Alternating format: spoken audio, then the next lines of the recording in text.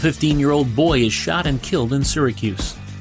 Former Representative Anthony Brindisi says he won't challenge Representative Claudia Tenney in 2022. And more than 40 local high school athletes are honored at the All Central New York High School Sports Awards. This is your Syracuse.com flash briefing for Friday, June 25th, 2021. I'm George Owens. The person shot to death Wednesday evening near the Onondaga Creek Walk in Syracuse was a 15-year-old boy. Naikim Young of Syracuse was fatally shot just after 6:30 p.m. near Rich Street and Marginal Street, a Syracuse Police Department spokesman said. Young died at the scene.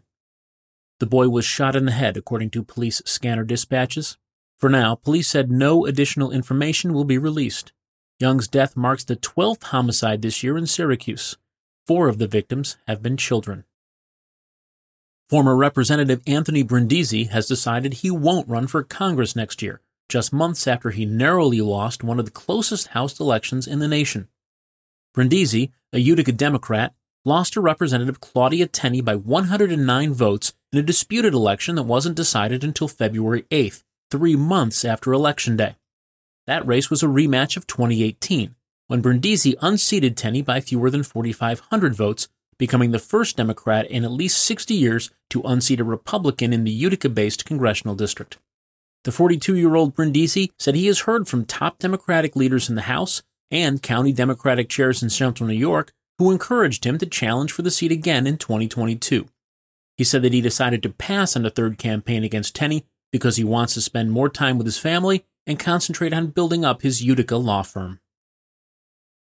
Brooke Robber and Johnny Kaib took home the top awards during the 2020-2021 All Central New York High School Sports Awards on Thursday.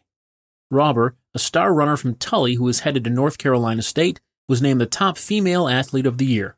Kaib, a two-sport All-CNY selection who will play lacrosse at Yale, won the top male athlete award. They highlight the Section 3 athletes honored during the 4th annual All-CNY High School Sports Awards, an ESPYs-themed virtual event presented by Syracuse orthopedic specialists as well as Syracuse.com and the Post-Standard. In all, 43 awards were handed out at the virtual event. You can see a list of the winners and watch the full broadcast at Syracuse.com/highschoolsports. That's your Syracuse.com flash briefing for Friday, June 25th, 2021. I'm George Owens. Thanks for listening and have a great weekend.